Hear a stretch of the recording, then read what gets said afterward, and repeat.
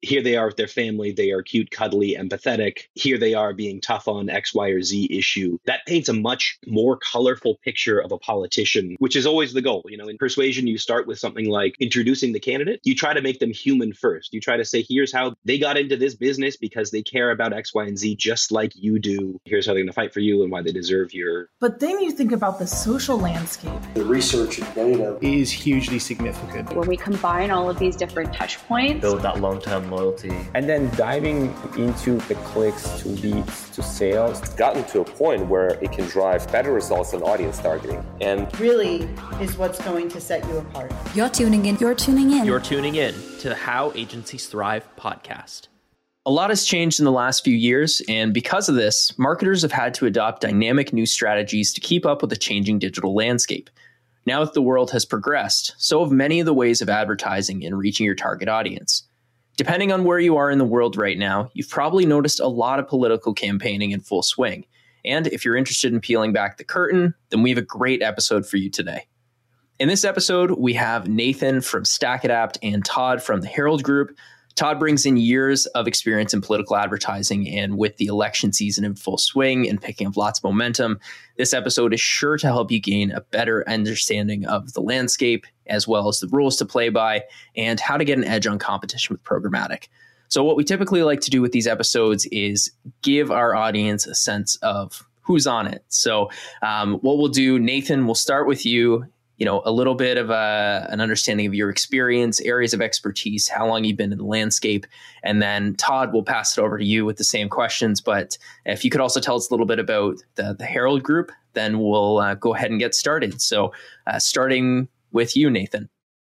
Awesome. Thanks, Matt. So I'm Nathan Saxman. I'm an account executive at StackAdapt.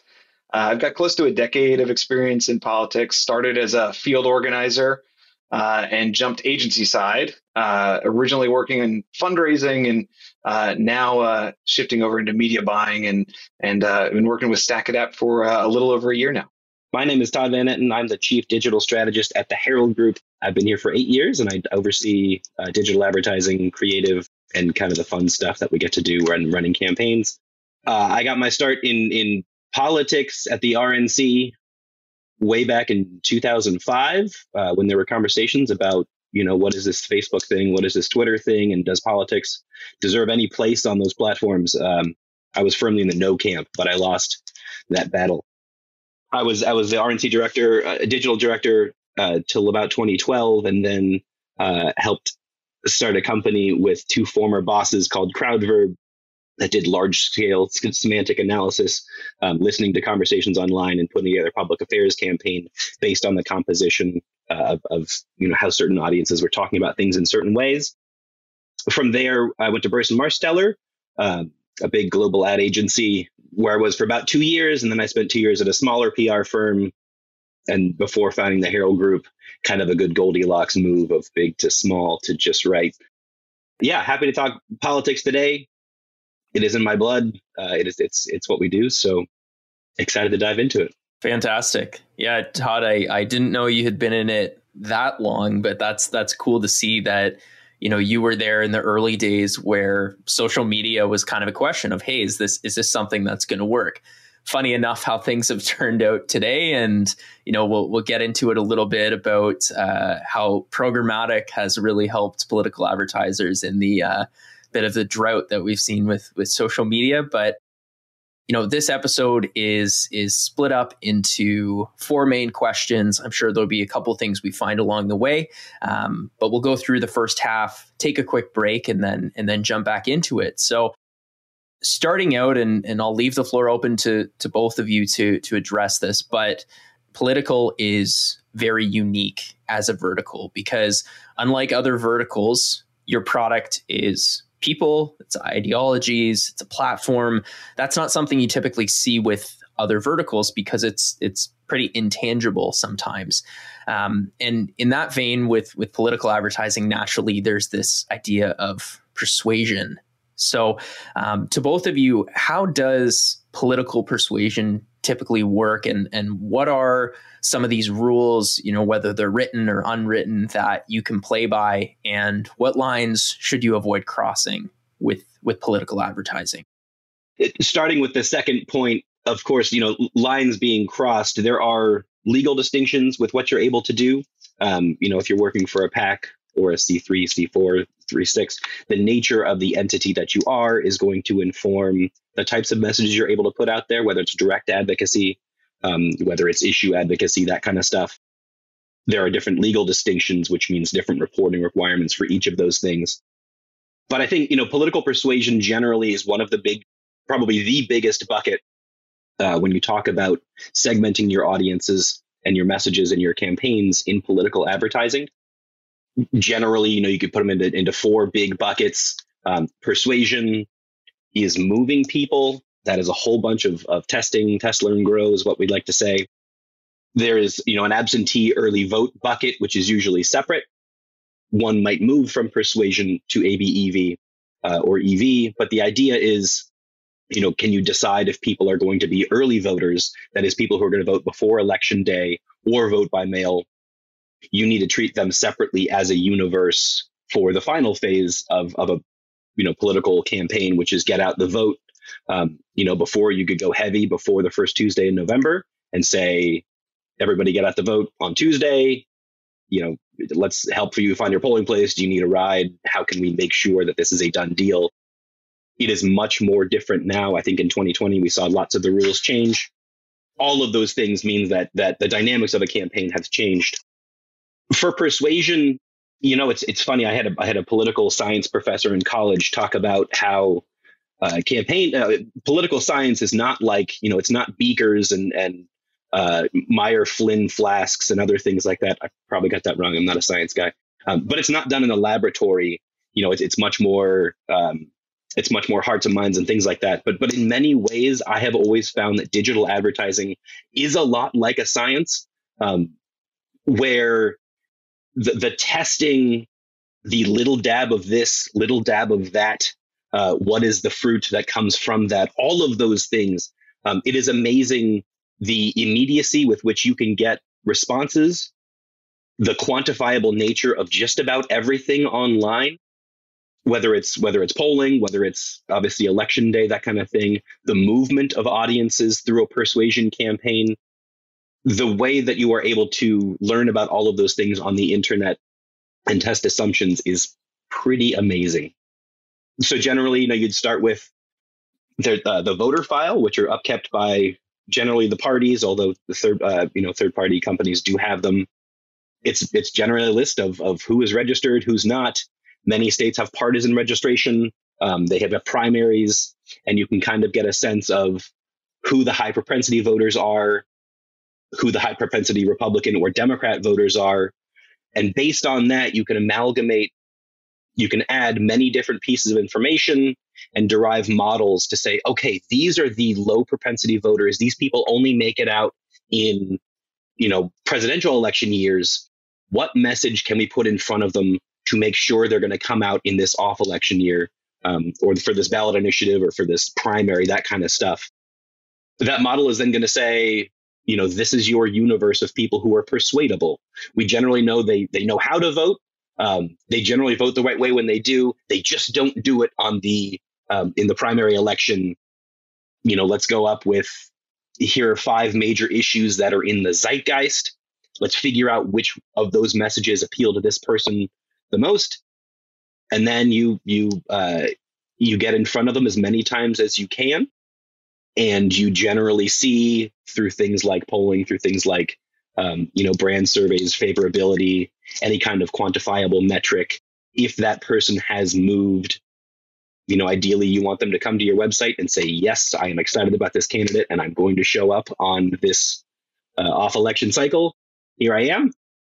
Short of that, you can obviously see if they did at the end of the campaign, but generally that's how persuasion works. It is that testing methodology. It is getting in front of people a lot of times with different varied creative and seeing if you can judging the receptivity for each of those messages and figuring out which one is going to help them do the right thing on election day. The only thing that I really want to add to that is, Matt, you alluded to some of the differences between other verticals and political. To Todd's point, a lot of that iterative testing takes place in other verticals.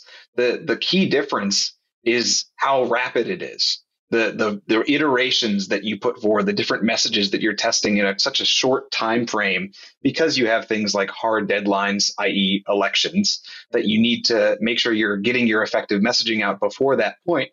That's really what drives political. And Todd, you alluded to some of the tools that are available in the programmatic space. We always offer our lift studies where you can very in a customizable way, offer a question to your audiences and evaluate how your messaging is influencing their propensity to vote, or how receptive they are to certain messaging that you're putting out there. And that always complements outside polling that political organizations are doing as well. So lots of different measurement tactics that are in that space that just make sure that your evolution of messaging is much more rapid before those firm deadlines. Fantastic. Well, thank you to both of you for such a strong start to the episode. That's it really brings us into the second question that we had. I mean, to think about comparing last year, where we were at last year with political advertising, to not just where we are now, but where it's going. And further to that, what kind of role has technology played? So if we think of things like audiences, identity, attribution, how has that started to transform the political advertising space? Colossally is the answer. So much so that it's hard to stay on top of that stuff and keep up a day job of helping out clients and actually executing on campaigns. I mean, I think that the general shift that we've seen, obviously 2016 was probably the biggest inflection year where people realized the power of data and the power of external data, which caused then the walled gardens, your Twitters and your Facebooks, to greatly limit what you're able to bring to the platform or take from the platform. All of those things, I think, have pushed the political advertising industry and I think all industries more toward network advertising and things away from socials. Before, I think it was great that Facebook knew everything about your targets. I say that flippantly, knew a whole lot about your targets and could help derive personas. Hey, I want to reach unregistered voters here who care about this.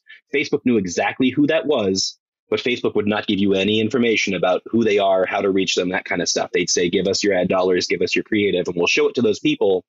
You obviously get quantifiable things from those. If you're looking for clicks, if you're looking for signups, if you're looking for donations, those would come from there. But you don't get any information. You can't use any of that targeting to inform other segments of your ad campaign.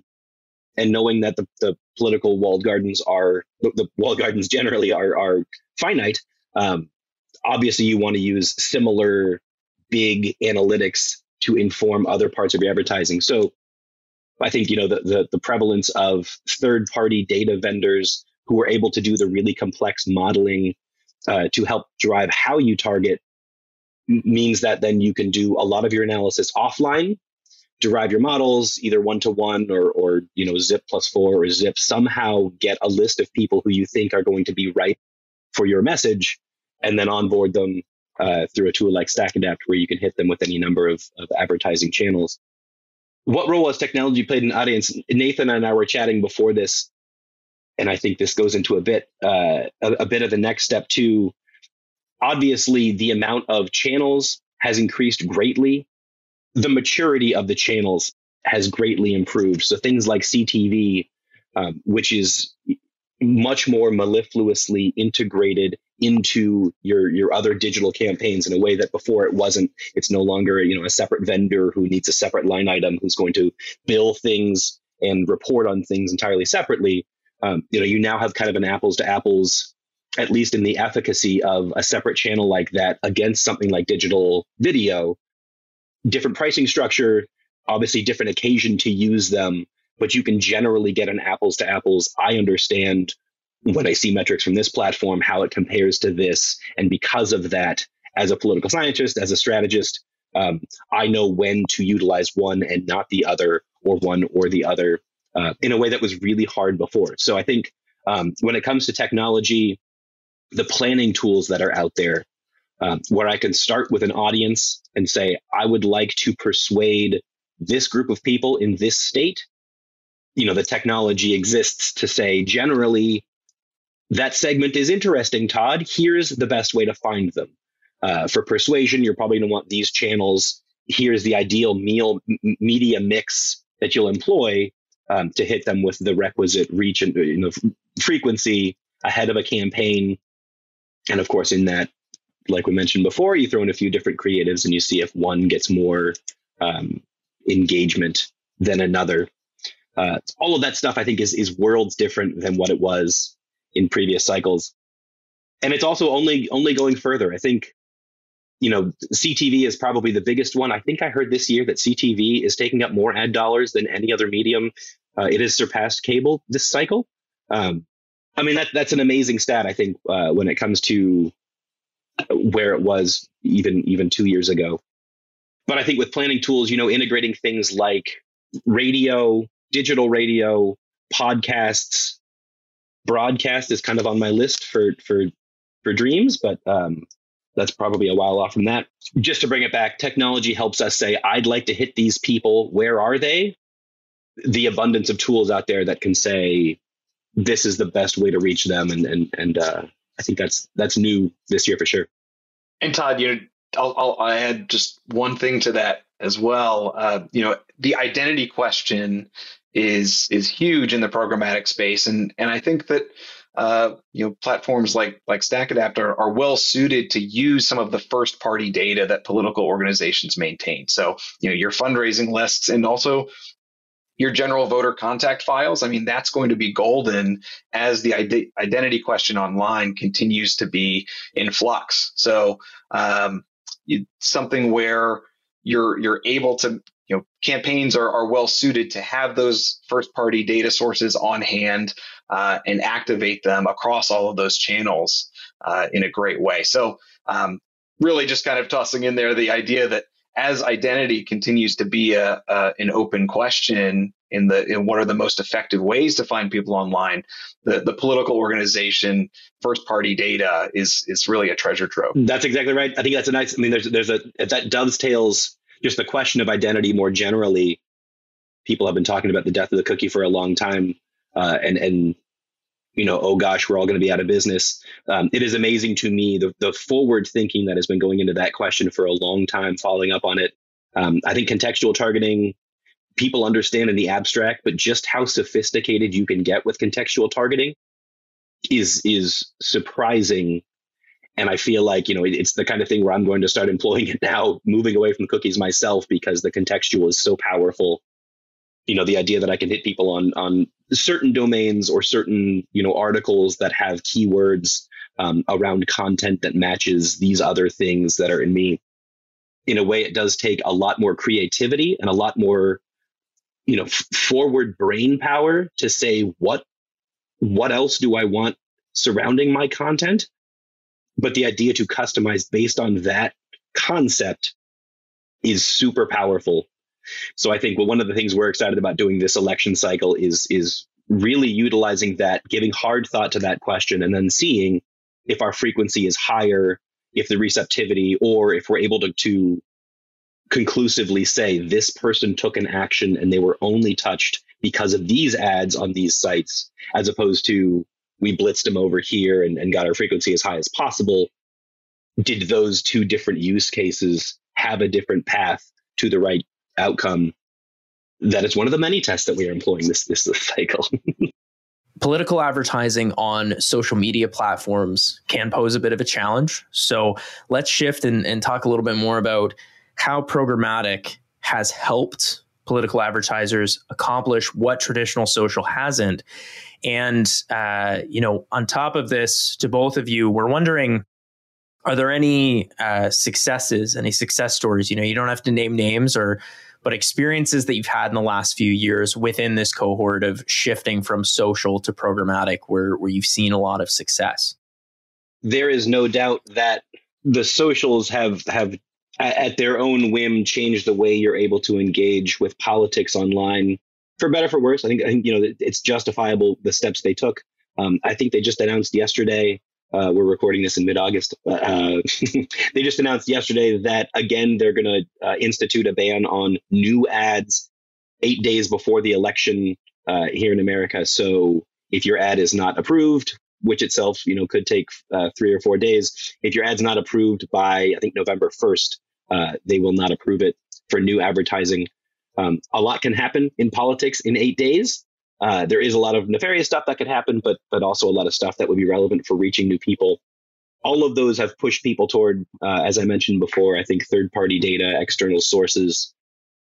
That is to say, it is the programmatic angle, reaching people wherever they are and allowing ad platforms to say, yes, we know who that person is and we know how to reach them. It is a more difficult transition. I think, when I started at the Herald Group in 2014, 2015, it wasn't a big part of what we did. It is now the biggest. So, when at the Herald Group, we do a lot of advocacy advertising, a lot of reach your congressman here, that kind of stuff. Social is the dominant place to do that kind of stuff. If you are looking for just direct outreach and direct response kind of stuff, we have found that to be very successful. When it comes to persuasion, I think the new tools from things like programmatic are, yes, you can identify individuals and hit them with branded ads, but it's things like native advertising, which, unless I'm mistaken, I think is kind of the bread and butter of what StackAdapt does. Native advertising allows you to, if someone's reading National Review or someone's reading Slate.com, see a headline that maybe imparts a message that then links to a subsequent article that has more information about that, all without introducing who is trying to promote that message to that person. That is incredibly powerful when it comes to the persuasion angle of campaigns. Someone may have a bad taste for Republicans or for Democrats or for libertarians or for independents or some political stripe, where if they see an R next to a name, they're going to say, you get away from me. But if you can start to introduce messages that say, this state of the country is questionable and I'm not sure of the exact cause, but it may be due to these policies.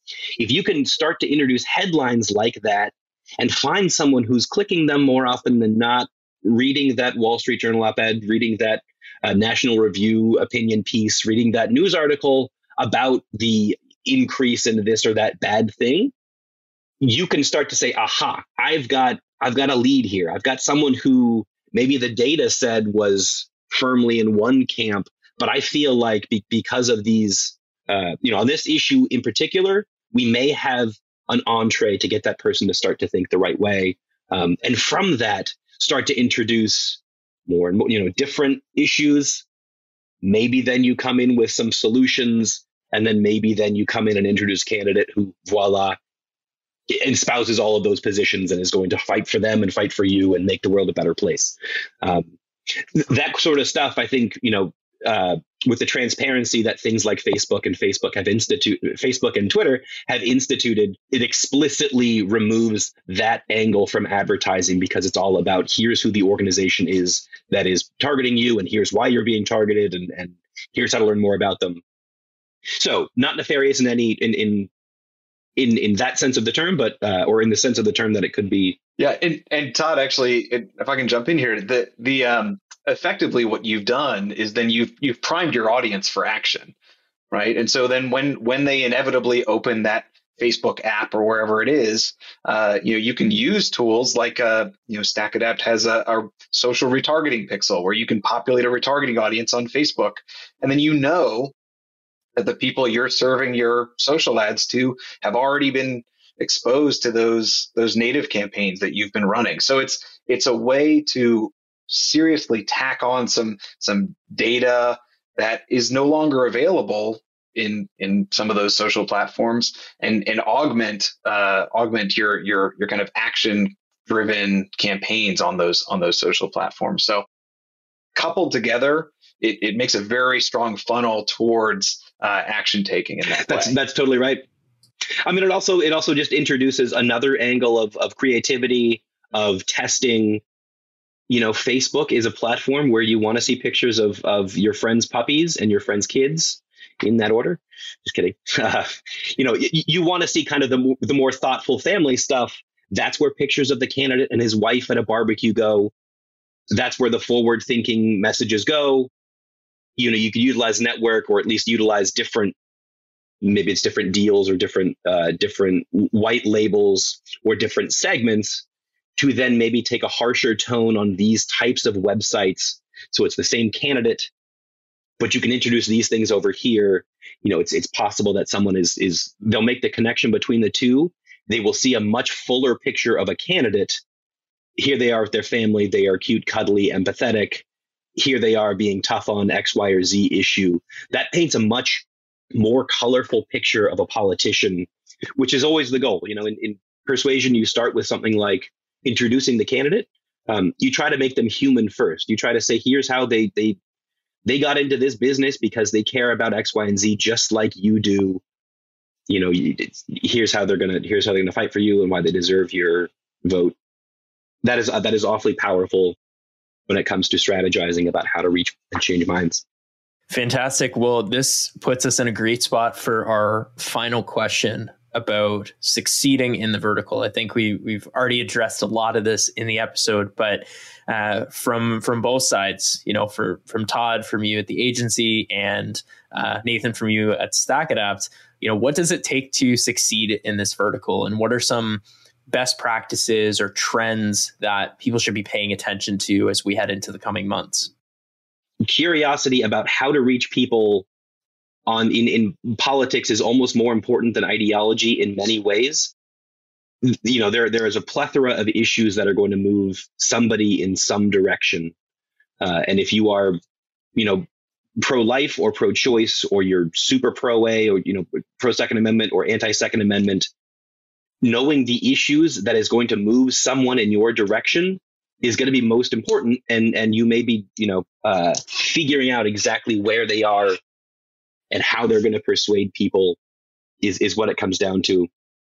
That kind of curiosity of which of those messages on which platform, in which cadence, at what frequency, when in the campaign, all of those things you are able to test.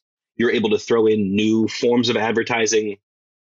As planning gets more sophisticated, you're able to know more ahead of time, which in many cases makes choices harder, because when you eliminate this or that variable because the data told you so, you then say, aha, what if we do this or that? All of those lead to different use cases, different ways to approach different solutions, and ultimately more fun. I would say the other thing is having a team around you that is similarly curious. We talk about curiosity, creative, the fun side of this stuff too, but there's a whole lot of empirical data that comes into it. Making sure that you are sober about how to read empirical data, how to read ad reports, how to read different metrics that come from different platforms is very important. Spreadsheets run my life. Spreadsheets are the foundation of my team's lives. Figuring out how to get an apples to apples, how to report to client, all of that stuff is really, really important. So I say curiosity, but it's curiosity, I think, leads you off into the world of possibilities. You do also need to have a firm grounding in what is doable, what is quantifiable, and if it is quantifiable, how can we do so in a scalable way where it's not, great reporting now takes 25 hours and we learned a whole bunch of stuff. How do you, test, be specific about variables that are being tested, keep everything else the same as much as possible, and use those results to optimize a campaign, to make yourself smarter, to make the client smarter, and ultimately to have a favorable election come election day. From my perspective, I like to think that curiosity is driven by kind of a humility and understanding that you are not necessarily in the heads of all of your voters. You need to seek that out. You need to find the ways that they're going to be moved to vote for your candidate or you support your legislation, because at the end of the day, that is really the metric of success, right? Come election day, did you win or lose, right? Did the legislation pass or did it not, right? And so that's what you're measured up against. it's that curiosity that takes you there. I'm curious, Todd, and maybe I'm adding another question in here, but when it comes to kind of some of the best practices you have for finding those new tactics and engaging that curiosity, what are some of the things you and your team have found are most effective in keeping you learning as the election season goes on? There's any number of I think to your first point, Nathan, I think, I'm nothing gets me more delighted than being proved wrong by data. If I say this message is going to work 10 times better than the one you, silly client, think is going to work, and I am proved wrong, I do not get, mine gets less clicks or less receptivity, I have no problem eating crow. It always ends up being fun anyway. That's a powerful part of what we do is proving assumptions wrong. We eat, live, breathe, and do everything in online advertising. So it's hard to stay away from it in some ways. I think StackAdapt does a fantastic job of both introducing tools, but then also keeping clients abreast of those tools. There's industry pieces out there. I don't know if there's one or two, publications or places where I'd stay on top of. It is also, Google is your best friend in this world too. As you start to ideate and say, how can I do this? Or I have an assumption, I have a feeling that this is going to work. Inevitably, you'll reach a place where the current tools that you have cannot do that. And you say, oh, shoot, I thought there was something out there. If you Google it, you will find a tool that fills that hole, that does that niche, that performs this one operation. That then means, great, here's another license I have to manage, but it does mean that I get to test this assumption and derive value from it in a way that, I was limited over here. Now there's this new thing. Great. The amount of times I have gone down that road and found a vendor, I not to personal with StackAdapt.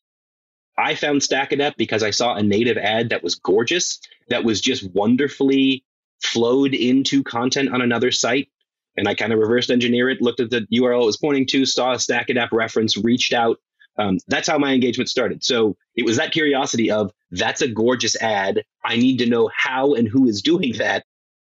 Led to a relationship that's been now 4 or 5 years in the making.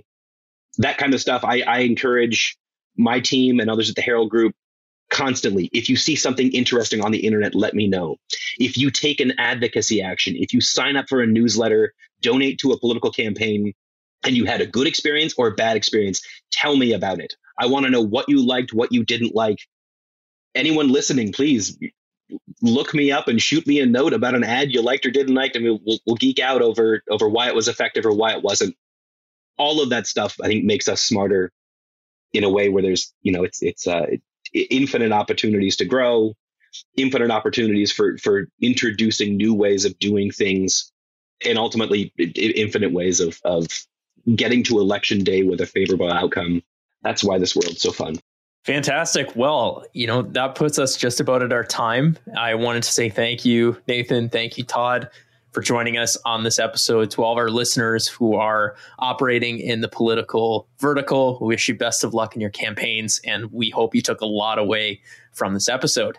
Until then, this has been the How Agencies Thrive podcast, and thank you for listening. Thank you so much for tuning in. This has been the How Agencies Thrive podcast. If you like what you heard, then there's 3 things that you can do to support the show.